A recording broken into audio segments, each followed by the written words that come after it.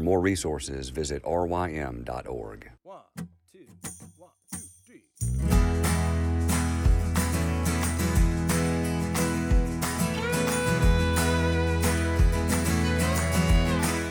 The Local Youth Worker is a daily podcast that's centered on 5 questions each week.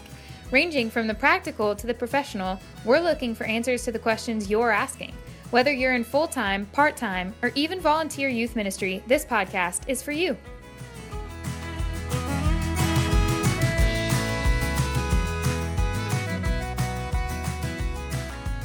Hey everybody, welcome back. We're talking to Reverend Devin Kahan at Highlands Pres in Ridgeland, Mississippi. Yesterday we talked about his frequently asked question, which was kind of relational issues and students kind of bashing other people and just some of the guidance he gave there. So if you missed that, I'd encourage you to go back and check that out. Today, Devin, and I guess letting people in a little bit on behind the scenes. I've said this before, but I've sent emails out to a lot of different youth workers gathering questions. And so sometimes it's just random questions from other youth workers, but this one was one I think Devin had shared. And a frequently asked question he gets from students dealing with salvation is, how do I know I'm truly saved? And I think that's something that's extremely common for most youth workers. They're going to be dealing with that question in some way, shape, or form, and really adult believers, struggle with this as well. I mean, doubting is common to Christianity. So, Devin, when you have a student say, how do I know I'm saved? Where do you begin with that? I first begin with, that is a great question, and thank you for asking. Because it is just too easy to play the Christian game and to assume. And a lot of our kids that we have at our church have grown up in the church. They've been around Sunday school their whole life. And so it's just so easy to assume that because they are present physically at Sunday school, at church, that means they are presently Christians. And so I would just say, this is one of the most important questions you could ever ask and ever wrestle with, and I hope that you don't let this question just go by, that you really do think about it and you really do come to some answers of this great question, how do I know that I'm saved?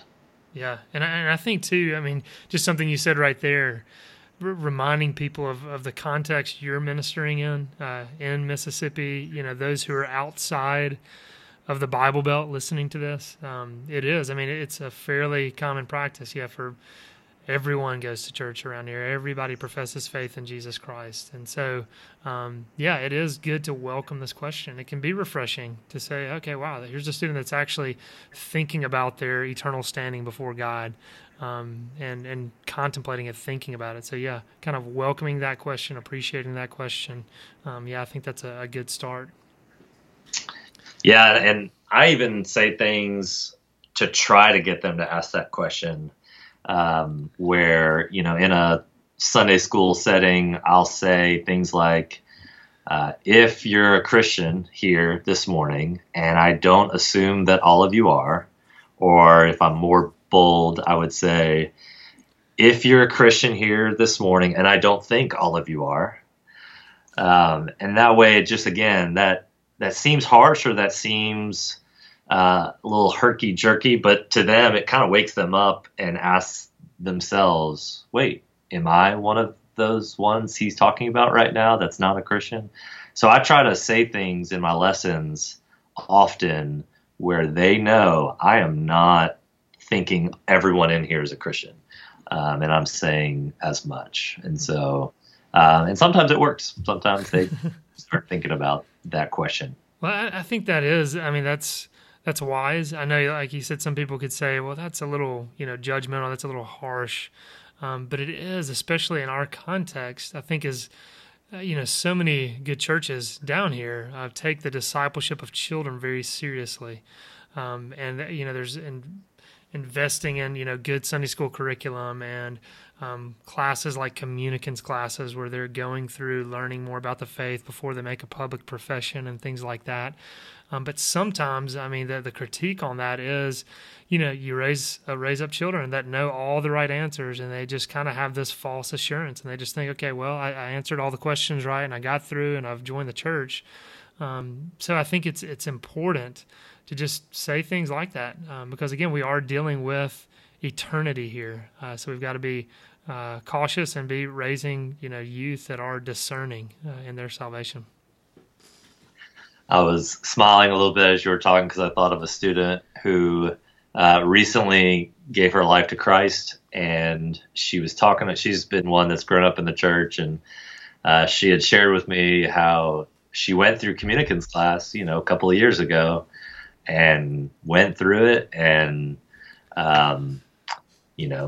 appeared to be a Christian then. And she just shared with me recently, the reason why I went through is I really wanted to take communion. I really wanted that bread and juice. And a girl who's been seeing it passed over her for so many years, and I want to be a part of that. And not really understanding what it's all about, but man, just wanted to be a part of it. And then sharing later, I just wanted the bread and juice. And now I realize that I wasn't a Christian, even though I went through communicants class and all of those things. So I was thinking about that while you were talking about the student who does all of those things and yet is not really a Christian. Yeah. And I mean, I'll confess, I mean, that was similar to my story too. Growing up, I was just really interested. Why do these people get grape juice and bread? And that looked appealing to me. So that's kind of initially why I was pursuing that at 7 years old. But yeah, what are some other areas you say that, okay, kind of large group setting, you might make a statement of, I don't believe everyone in here is a true believer in Christ. And so trying to do that to get them to analyze their own heart, to be more discerning. When a student does come up to you and starts asking this kind of one-to-one, where do you go with that? Yeah, this is one of those questions, like most questions, where you just listen carefully. You ask lots of follow-up questions. And again, you try as best you can to get them to communicate what's behind the question. There's definitely something behind that question, whether it's might be sin in their life, that they just can't believe that they've done this certain sin for the 100th, millionth time, and now all of a sudden they're thinking, well, maybe I'm not really a Christian. I've had that experience personally. There's lots of reasons why they could be asking that question. The guy who wrote the book on this, who I think did a great job, and I've used this book before, is Donald Whitney. Wrote a book called How Can I Be Sure I'm a Christian? The subtitle, What the Bible Says About Assurance of Salvation. And I've used that book as a Sunday school material before, just because this is a question that either students are wrestling with or they should be wrestling with. And so he lists, I think, as many as 9 reasons to doubt your salvation. One of them is, maybe there's sin in my life that I haven't repented of. He also lists things like maybe I'm not sure because I gave my life to Christ when I was 7 years old, and I'm not sure if that was real or not. Maybe it's a suffering that I'm experiencing right now. Like, why would God do this to me? I'm not sure if I'm loved by him. Why would he put me through all of this? And so, I mean, the list goes on and on. There's lots of reasons they could be asking that. And so the first goal would be trying to get to which of those the student has in the back of their mind as they say, how can I be sure I'm a Christian? So that would be a place where I would start. This is one of those where you have to listen. And if they're not able to communicate, you go down some options. Is it more that there's, this sin in your life and you keep doing it and you just can't believe you did it again? Or is it more, maybe you're just going through something really hard right now. Maybe your parents are getting divorced and you're just wondering, does God really love me? Because it seems like he doesn't. So it's almost where you have to guess, because it's really important to get at that. And that will lead you where to go from there. So that's where I would say to start. Yeah, I think that's some excellent wisdom. Just to not, I mean, to dig a little deeper, to go back and say, okay, where's this question coming from? Where is it? Where are the origins of this question? And I think, pointing out that book by Donald Whitney, I've not gotten to read that, but I've seen it for sure, and kind of look at some of those major. You said there are 9 questions, is that right? I believe there are about 9 doubts or reasons why someone could doubt their salvation. Okay. That he lists. That could, I'm sure, he would state that's not an exhaustive list, but that's some good framework to kind of think about. And as you said that, I'm thinking about RYM's conferences. I know Joey Stewart does a Assurance of Salvation elective every summer, and I know he has Donald Whitney's book on the book table just as a book to use. And so that's also just a resource too. If you go to rym.org/conferences, you can find the audio there and listen to Joey's elective on that, and that could give some good thoughts and advice for other youth workers. Well, Devin, any other advice on this question before we close this out? Yeah, there's another book that's interesting on this called Stop Asking Jesus Into Your Heart by J.D. Greear. And this book is really good for the kids that have grown up in the church, or if you're ministering to students that have grown up in the church, where they go to lots of trips and conferences and retreats, and they've gone to Sunday school and they've kind of accepted Jesus into their life, and then they start doubting, and then they accept Jesus in their life again. And one of the things he points out in that book is it's not about the past. So for the student who's worried about their 8-year-old confession and praying the sinner's prayer and wondering at the age of 13 now if that was real. Was it real that at 8 years old I accepted Jesus in my life? Was that real? And so he says in his book, which I think is helpful, that don't worry so much about if that was real or not real when you were 8. Think about where you are today. What's true about you in the present? Do you presently love God? Is there any real love for God in your life today? Do you have any real desire to obey him today, to live for him today, to worship him today? And again, you may even want to throw in the word real, because it's easy to say you love God, but to throw that word in there gets them to think, what is your experience today? And again, it does not have to be, my love for God is amazing. My desire to obey God is good. But is there any desire? Because we know from scriptures that if we love God, if we have any love for God, that means that he first loved us. And so we can rest in that.